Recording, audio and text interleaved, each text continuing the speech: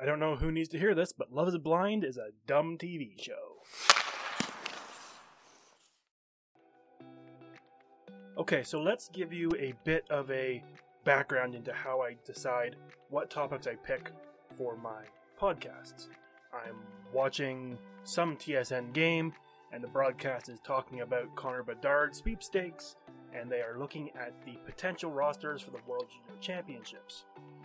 My mind snaps back to Brett Hull and how he was cut from Team Canada and so went to go play for the Team USA thanks to his dad's citizenship, and then went on to have a phenomenal career and probably could have been useful to that team. And then I start thinking, okay, he played for St. Louis. I remember he played for Arizona at one point, which was kind of funny, but I couldn't figure out where he started. Then that got me to his Wikipedia page and his draft class and how he was picked 117th overall by the Calgary Flames. So then I go to his page on Wikipedia, I start scrolling around, and I see that he is a member of the 50 goal in 50 game club. Okay, cool. That has a Wikipedia link to it. Let's click on that. So I do. And then I go down the Wikipedia page, and I didn't even write an intro for this podcast. I'm just going to look at this Wikipedia page and kind of run you through what went through my head. Because I know two things off by heart. Maurice Richard was the first player to get 50 in 50. He scored that in the 1944-1945 season. I've done a couple podcasts where I look at earlier games in the NHL, and I know that players would score in bunches, they'd score huge amounts of goals, but this was the first time in 44-45 where anybody got 50 in 50. Joe Malone, though, back in the early days, he had 44 goals in a 20-game season in 1917-18. So I knew that there were some really great players who scored 50 in 50. So I start scrolling down the page. Mike Bossy got 50 in 50 in 80-81. Before my time, I don't really have any appreciation of what Bossy did.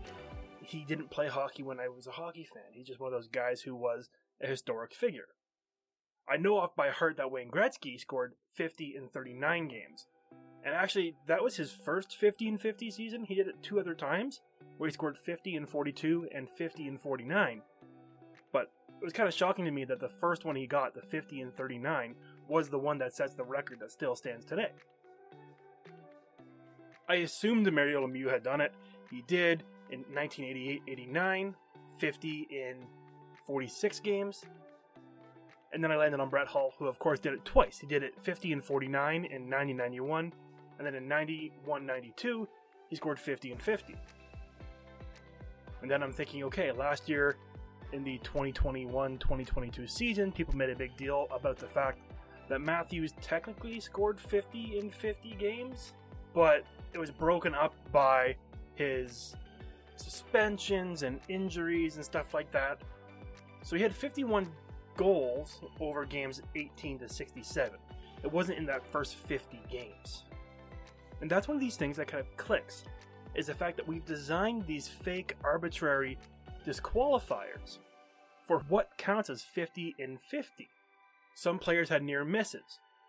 Bobby Hull of the Blackhawks scored 50 in 52 in 1965-1966. Charlie Simmer had 50 in 51 in 1980-81. Bernie Nichols for the Kings had 50 in 51 during the 1988 and 89 season. And Mario Lemieux had another one where he scored 50 in 51 in 87-88. He actually finished that season with 70 in 77 games. I wish we had the scoring that we did back then. It would be phenomenal to see Connor McDavid put up 200 points. It would blow up most fantasy hockey leagues and would probably ruin a bunch of goaltender contracts. And even on top of all these 50 in 50 games and 50 within a 50 game time frame, there's 50 goals in the players but not the team's 50 games. Jari Kurri had 50 in 50, but it was the Oilers' 53rd game during 80-45. Mogilny had 50 in 46, but that was during the 53rd game of the 92-93 Buffalo Sabres season. Mario Lemieux did it twice in 92-93 and 95-96. Cam Neely also did it in 93-94. So we've developed all these random arbitrary lines around the 50 and 50. And as I kept scrolling down this Wikipedia rabbit hole, one of these 50 goals in 50 games stuck out to me. And there's a guy named Anders Hedberg. I'd never actually heard of him before. Now this is because of how old I am. It's not the fact that he wasn't a phenomenal NHL player, or a phenomenal WHA player, or a phenomenal international player. It's just that he played in a time frame where I wasn't born. But the reality is, if we look along the lines of what is a professional hockey league, Anders Hedberg became the first person to break Maurice Richard's record. He was the first person to beat the 50 in 50 mark and get underneath that 50 game marker. He was actually the person who professionally Wayne Gretzky had to beat with 50 goals in 39 games. What we don't realize is that Hedberg's record actually represents a much larger shift in the relationship between the WHA and the NHL. Hedberg's record-breaking season shows us how the WHA had come to meet the NHL, and Hedberg didn't come out of nowhere. This regular season record is actually a result of moves and changes in the world of hockey that happened 3 or 4 years before. So let's take a look. How did Hedberg set the record? How did Hedberg end up with the Winnipeg Jets? And how does a contract dispute over who's going to be the highest paid player in the NHL actually set up the chance for this record to be broken? Hi, I'm Travis Duncan. Don't forget to carry the 2. This is Storytime Hockey.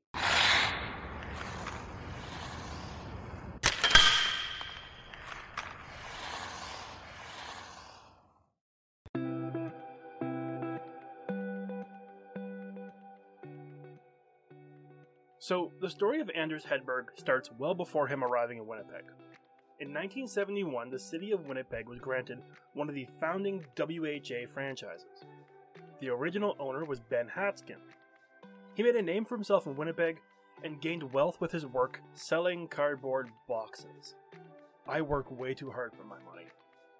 In 1971, he and other 2B League executives, Dennis Murphy and Gary Davidson, aimed to make a big splash with free agent signings to add credibility to their team. Hatskin had already been turned down an expansion team in the NHL though. Clarence Campbell, the commissioner, had told him he needed a 16,000 seat arena and a $7.2 million entry fee. Compare that to the Seattle Kraken and the Las Vegas Golden Knights, who came in at $1 billion and $650 million respectively. For Hatskin, the WHA franchise was going to cost him $25,000. Along with Bill Hunter of the Western Hockey League and Don Regan, the league's general counsel, they came up with a list of players they wanted to target. Now, Gordie Howe had just retired, so they had to cross him off the list. He wasn't a free agent signing that they could target. Bobby Orr was playing in Boston, and it didn't really seem like he was going to go anywhere. Don't forget that Bobby Orr retired at the age of 31. He was a young player for the entirety of his career. He was always a viable target. In the end, the group settled on Bobby Hull. Hull was disgruntled because he wanted to be the highest paid player in the league. He likely deserved it too. He probably earned the title of best player. It was either him or Bobby Orr. Between the two of them, they could go 1 or 2. He had won a cup in 1961 with the Hawks, but since then, the promise of championships had gone unfulfilled. These were the days before open source information on contracts. But the assumption was that Bobby Hull was earning $150,000 a year, and Orr was making $200,000. Quite quickly over the terms of his contract, the negotiations began to deteriorate with owner Arthur Wirtz. So Hatskin called Harvey Weinberg, Hull's agent. When asked what it would take to get him to jump leagues, Hull made an outrageous proposition, $1 million. Hatskin wanted him to come to the league for about $250,000. He also offered a contract for $100,000 for any year after he retired that he was coaching or managing. Hatskin actually went around to the other owners, saying that they should all contribute to the $1 million bonus, because it would be good for the league to have a player of Hull's caliber on one of their rosters. And it actually kind of worked. The belief was that, on top of Winnipeg, Quebec, New England, and Edmonton were 4 teams to help pay into the bonus. On the other side of things, NHL owners were starting to be a little bit fearful that Bobby Hull might actually leave. Jack Kent Cooke, owner of the Kings, as well as the NBA Lakers, had an inside track with the Wirtz family, because the Wirtz family also owned the Chicago Bulls. he felt that the departure of Hull would be devastating to the NHL, and he proposed a trade. He wanted Bobby Hull to come play for the LA Kings, and in exchange, the Lakers would trade Wilt Chamberlain to the Bulls. Now, it's pretty clear that this trade probably never would have actually happened. I would imagine the leagues would intervene well before that. So it never really came about, but it showed how much power and presence Bobby Hull had. Him going to the WHA would legitimize this rival league. A few months later, Vic Grant, a reporter with the Winnipeg Tribune, received a call from Hatskin. They developed a relationship between the two of them as the league was developing, and Hatskin was straightforward. He said, "We got him." Hull's agent Weinberg had told the Blackhawks that the Jets' offer was real, but they didn't really believe them. They thought it was a bluff. Eventually, the Wirtz family had to cave and meet Bobby Hull's demands, but it was too late. Within days, he was in Winnipeg, introduced to a crowd of people at Portage in Maine. With threats to our nation waiting around every corner, adaptability is more important than ever. When conditions change without notice, quick strategic thinking is crucial. And with obstacles consistently impending, determination is essential in overcoming them. It's this willingness, decisiveness, and resilience that sets Marines apart. With our fighting spirit, we don't just fight battles, we win them. Marines are the constant our nation counts on to fight the unknown. And through adaptable problem solving, we do just that. Learn more at marines.com. Well, everybody, NFL Sundays are only getting better, and so are the incredible offers at DraftKings Sportsbook, an official sports betting partner of the NFL. Right now, new customers can bet just $5 on any NFL team to win and get $200 in free bets if they do. Check this out. Right now, everyone can earn up to 100% boost with DraftKings stepped-up same-game parlays. Go to the DraftKings Sportsbook app, place a same-game parlay, and combine multiple bets like which team will win, player props, and point totals. Now, I'm not a huge football fan. I only know a little bit, but I know when in doubt, bet Philadelphia. With payouts bigger than ever, DraftKings Sportsbook is my go-to when I'm betting on any sport and betting on the NFL. Download the DraftKings Sportsbook app now. Use the promo code THPN and place a $5 pre-game moneyline bet to get $200 in free bets if your team wins. Only at DraftKings Sportsbook, an official sports betting partner of the NFL, with the code THPN. Minimum age and eligibility restrictions apply. Please see the show notes for details.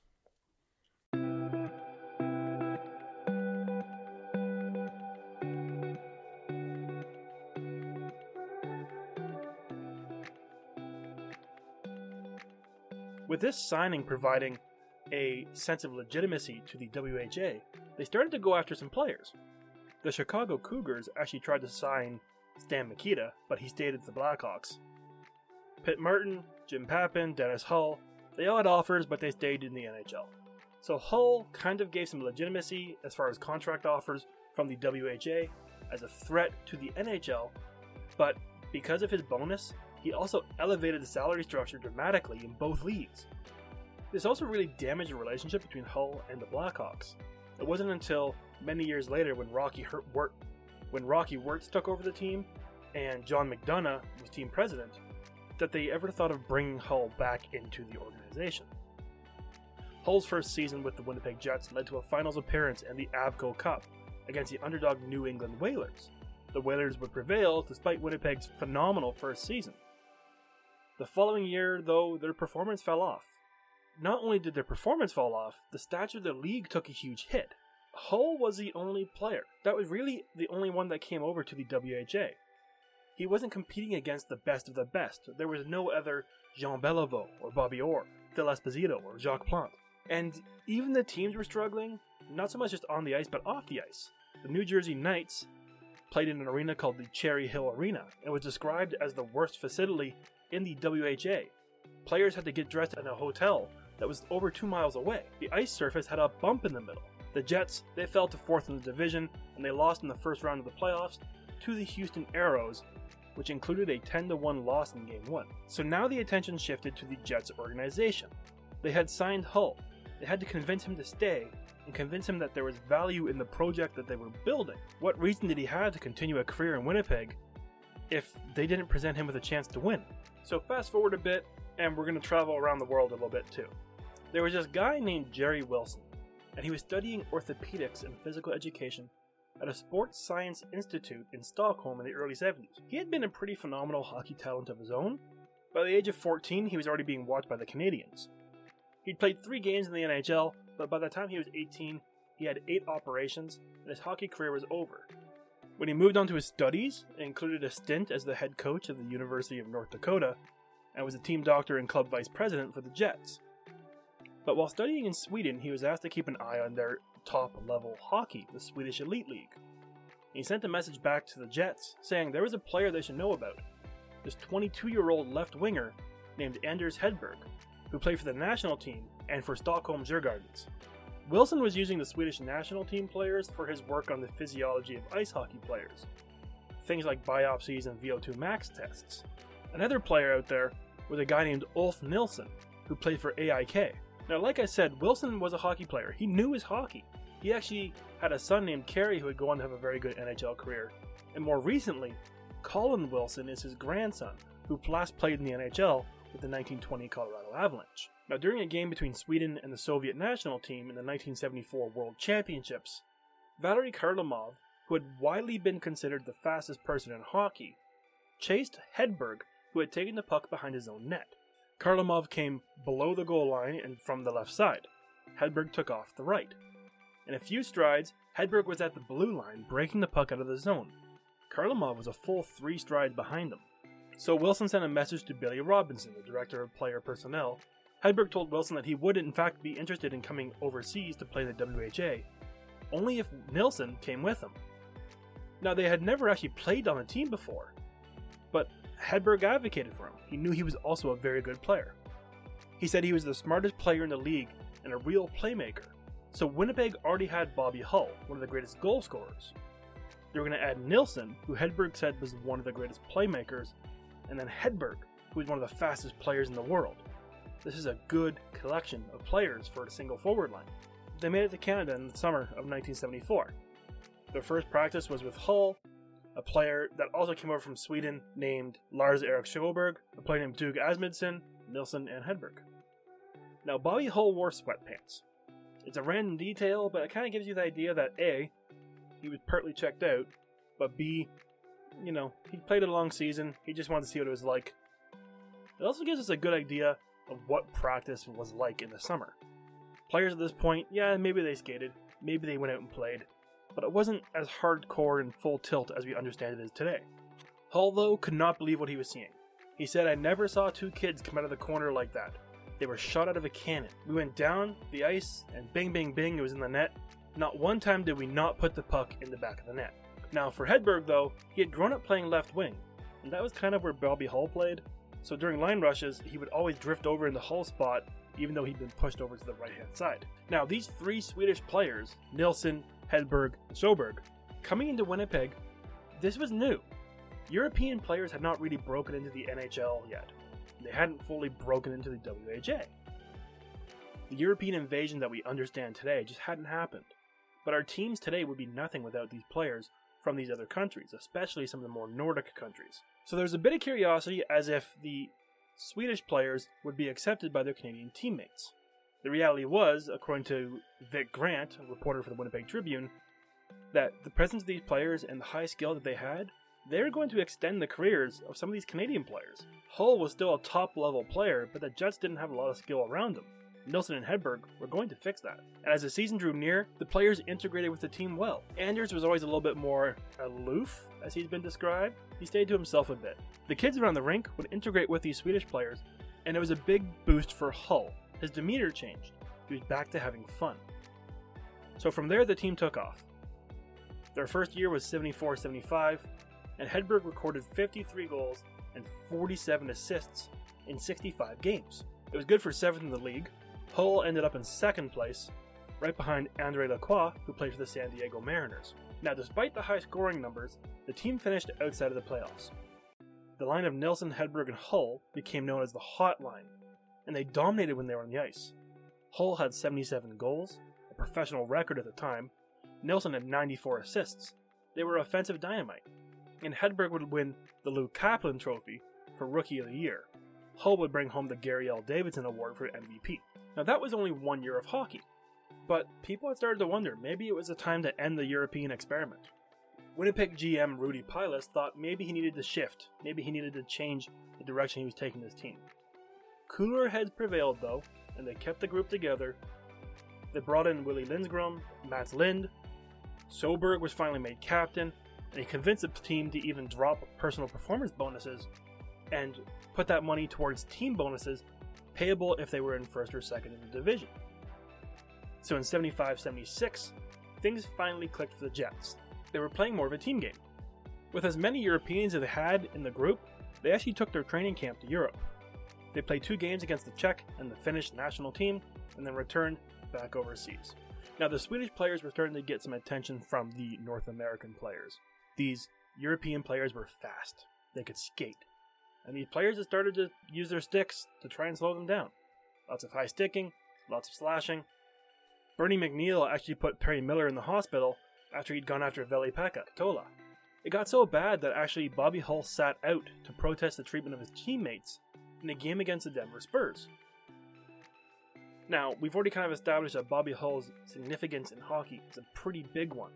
So when he did something, people paid attention. So much so that people outside of hockey noticed.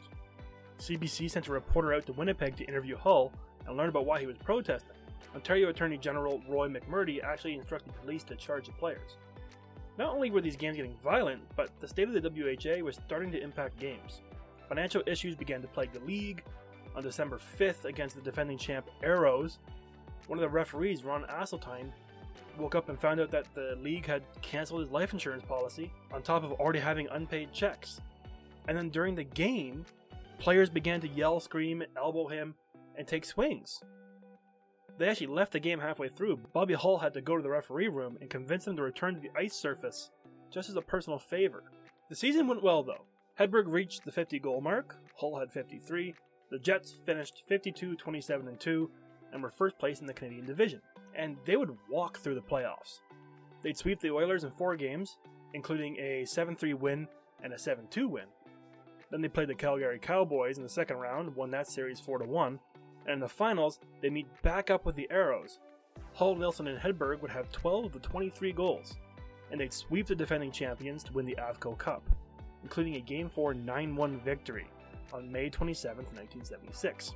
It was that playoff run that really set up the next year for Hedberg, and this is the big one, because in those playoffs, he had 13 goals in 13 games. Playoff scoring is always harder than regular season scoring in any league. This was the boost he needed. Now, 76 and 77 started out with a major problem for the league. In a preseason game against the Blues, on September 26, 1976, Bobby Hull fractured his wrist. He'd missed 46 games. And the story of how he injured his wrist is the worst part, because Blues enforcer Bob Gassoff had actually been given 2 minutes for slashing Hull. After the penalty, he came back out of the penalty box, made a straight line for Hull, and slashed him a second time, fracturing his wrist. Some people actually believe this permanently impacted Hull's ability to take a slap shot. Now in December, halfway through the year, the Quebec Nordiques pulled out of playing in the Izvestia Hockey Tournament, a tournament based in Moscow in December. The Winnipeg Jets fulfilled that role because the Soviet team was threatening to pull out of their North American tour later that year. After they returned from Europe to the WHA, they were 3rd place in their division. Now, prior to their trip overseas, they put up a 5-3 loss against Birmingham and returned to lose 3 straight games, 12-3 versus the Nordiques, 6-3 versus the Arrows, and 4-3 versus the San Diego Mariners. Then the injury bug hit hard. After the All-Star break, Bobby Hull cut a tendon above his right ankle in a collision with Nilsson. Dave Dunn had already gone down with a broken jaw. Lars-Erik Skoberg had torn knee ligaments. At the same time, Bobby Crum had been very publicly critical of his players. He even spent 1 game in the press box as an informal suspension by management. It just wasn't an easy year in Winnipeg. Kent Runke came down with mono, Barry Long had a cracked shoulder. With all these injuries and all this extra ice time, this is where Hedberg really made his mark. The season had a lot of high-scoring games. Such was life in the WHA. The Jets won 11-3 versus the Oilers on October 29th. They had a tough result 9 games into the year. They put up 9 against the Fighting Saints a few nights later and 8 against San Diego in late November. They would lose 12-3 on Boxing Day and put up 10 against the Calgary Cowboys on January 23rd. This was just the way of the WHA. And maybe it was the way of the 70s and 80s hockey. Teams would go on these streaks where they would play games with a score like 3-2 and then go on a streak of games where they put up double-digit goals. From February 4th to 13th, the winning team in the Winnipeg Jets games scored 8, 6, 7, 6, 4, and 7 goals. In the next 5 games, the winning team scored 2, 4, 3, 4, and 3. They were consistent in spurts. Either it was a really long run of high-scoring games, or it was really closed down. Now, Anders Hedberg was already having a really solid campaign. He was below a goal a game, but he was getting there.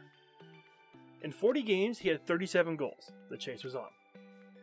He scored twice against the Cincinnati Stingers on January 21st for goal 38 and 39, which included the overtime winner. In the next game, on January 23rd, he got a goal against the Calgary Cowboys, bringing his total to 40. After this, things got tight real fast though. On the 25th of January, the Jets lost to Houston 5-2. He didn't record a point. On the 27th of January, they were shut out by the Birmingham Bulls 3-0. On the 29th of January, they lost 5-2. Hedberg was held pointless again. On the 30th, the Phoenix Roadrunners won 8-5. Hedberg at least had an assist. This run of 4 games without recording a goal really put Hedberg behind the charge for 50. He had 40 goals now. Now this is where we need to just hit pause and reevaluate some stat keeping in the WHA. As a defunct league, there isn't really the detail that there is with the NHL. Some records claim that Hedberg scored 50 goals in 47 games, and I believe that, especially in some videos where he firsthand recounts what happened.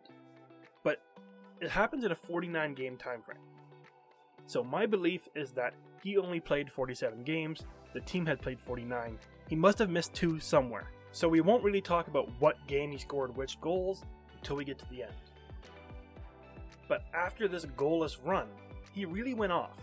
In Edmonton on February 1st, he put up 5 points including 4 goals past Jean-Louis Levasseur in an 11-1 win against their nearest rivals. The next game he put up an astonishing display against the San Diego Mariners where he scored 4 more goals and had 2 assists to reach a total of 48 goals in an 8-2 win with the Jets. He had overcome a strange season in Winnipeg, a mid-season trip to Europe, injuries to his captain and his line mates, a coach who had had one foot out the door with his contract coming to an end, and a long streak of not scoring goals. Side note for Bobby Crumb, he would actually move to Detroit the next year in the NHL and win Jack Adams Award. But Hedberg had the record within reach. On February 6, 1977, he would be playing the Calgary Cowboys. The Calgary team would jump out to a 2-0 lead off goals by Dave Kriskow and Peter Driscoll. The Jets would get one back early in the second period from Katola, and a second goal from Ron Ward to tie it. Hedberg would score his 49th from Tommy Bergman and Ville Katola just over halfway through the second. The Jets would score a 4th before the end of the period. With half the third period gone, Hedberg would enter the Cowboys zone and lose the puck briefly in his skates. In the time it took him to look down, kick it up to his stick, and then refocus on the net, it gave Cowboys defender Paul Terabeshe enough time to lower his body into a position to deliver a hip check as he skated backwards, while at the same time, his defense partner was continuing to skate backwards on the other side of Hedberg. The easiest comparable is the 2 defenders if they had actually closed down Mario Lemieux and his wonder goal against the North Stars. This time though, the defenders actually were able to close the gap, and they injured Hedberg. He went off for a bit, but he stayed in the game. At 11:21 of the third, he took a pass from Barry Lucic on the left-hand side of the rink as he entered the zone and took a hard, low wrist shot that went past Gary Bromley. Hedberg now had 50. Like I said, this happened in game 49 for the Winnipeg Jets, but I believe it's actually Hedberg's 47th game. Didn't really matter, he'd put another one in by the end of the night. He became the first player since Richard to complete the feat and first to do it in under 50 games. And that's the main record here. He's the first to do it in under 50. That's the hardest benchmark to break. Getting 50 goals in a season now is almost impossible. It happens, but not as frequently as we would like it. Doing it in under 50 games though, this was the first time anyone had ever done that. But of course, since this was the season of the Winnipeg Jets injury bug, that hit he had taken from those two defenders actually put him in a cast and out of the lineup for 6 weeks. He actually shows up on a talk show the next night, limping and needing help up the stairs because he's in a cast. The Jets would finish second place in their division behind the Arrows. They would defeat the San Diego Mariners in 7 games in the first round. They would defeat the Arrows in the second round in 6 games. And then they met the Nordiques in the final. They would defeat the Nordiques 2-1 in Game 1, followed up by a 6-1 loss in Game 2. In Game 3, Hedberg found the back of the net 30 seconds into the third period to contribute to a 6-1 victory on May 18th. Game 4 in Winnipeg, Nordiques evened the series with a 4-2 win, including a 4-point effort from Serge Bernier. Back in Quebec for Game 5, the Nordiques would rout the Jets 8-3. Returning to Winnipeg though on May 24th, the Jets were ready and willing to take their revenge. The first period saw 7 goals and the Jets came out ahead 4-3 after 20 minutes. And that was actually all the scoring the Nordiques would get. But the Jets, they didn't stop. They scored 12 goals that night, winning 12-3, sending it back to Quebec for a Game 7. Now it had been a long year for the Jets, and in many sources it's presented as, after this Game 6, they were just out of gas. It was Game 7 of the Avco Cup Finals. They needed to be there. They just weren't. They lost 8-2, and on May 26, 1977, Nordiques would win the Avco Cup.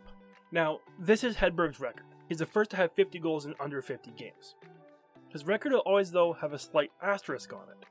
It happened in the WHA. Was that really that much of a weaker league? Was it a higher scoring league? Was it a higher scoring team? Whatever the qualifier is you want to put along Hedberg's record-breaking season, there are undeniable facts. He was the first player to get 50 goals in 50 games since Maurice Richard. He was the first player in the WHA or the NHL to score 50 in under 50 games. And you can't dispute the fact that Hedberg was a phenomenal talent. In 286 games, he had 236 goals, along with 222 assists, 458 points total. In the NHL, he had 397 points, including 172 goals, after playing 465 games with the New York Rangers.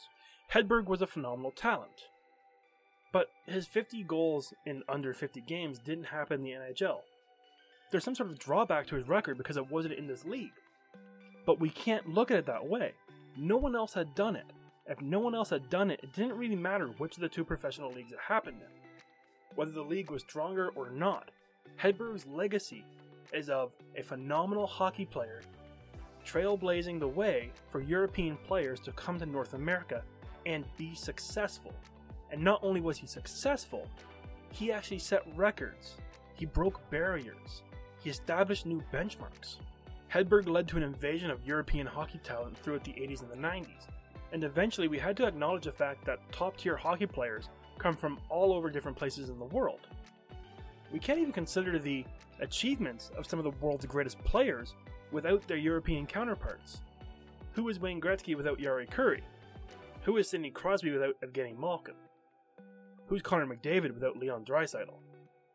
All of them owe some part of the fact that they're here and that they are working together within the same league, thanks to the phenomenal season of 1976-77 and the achievement of Anders Hedberg.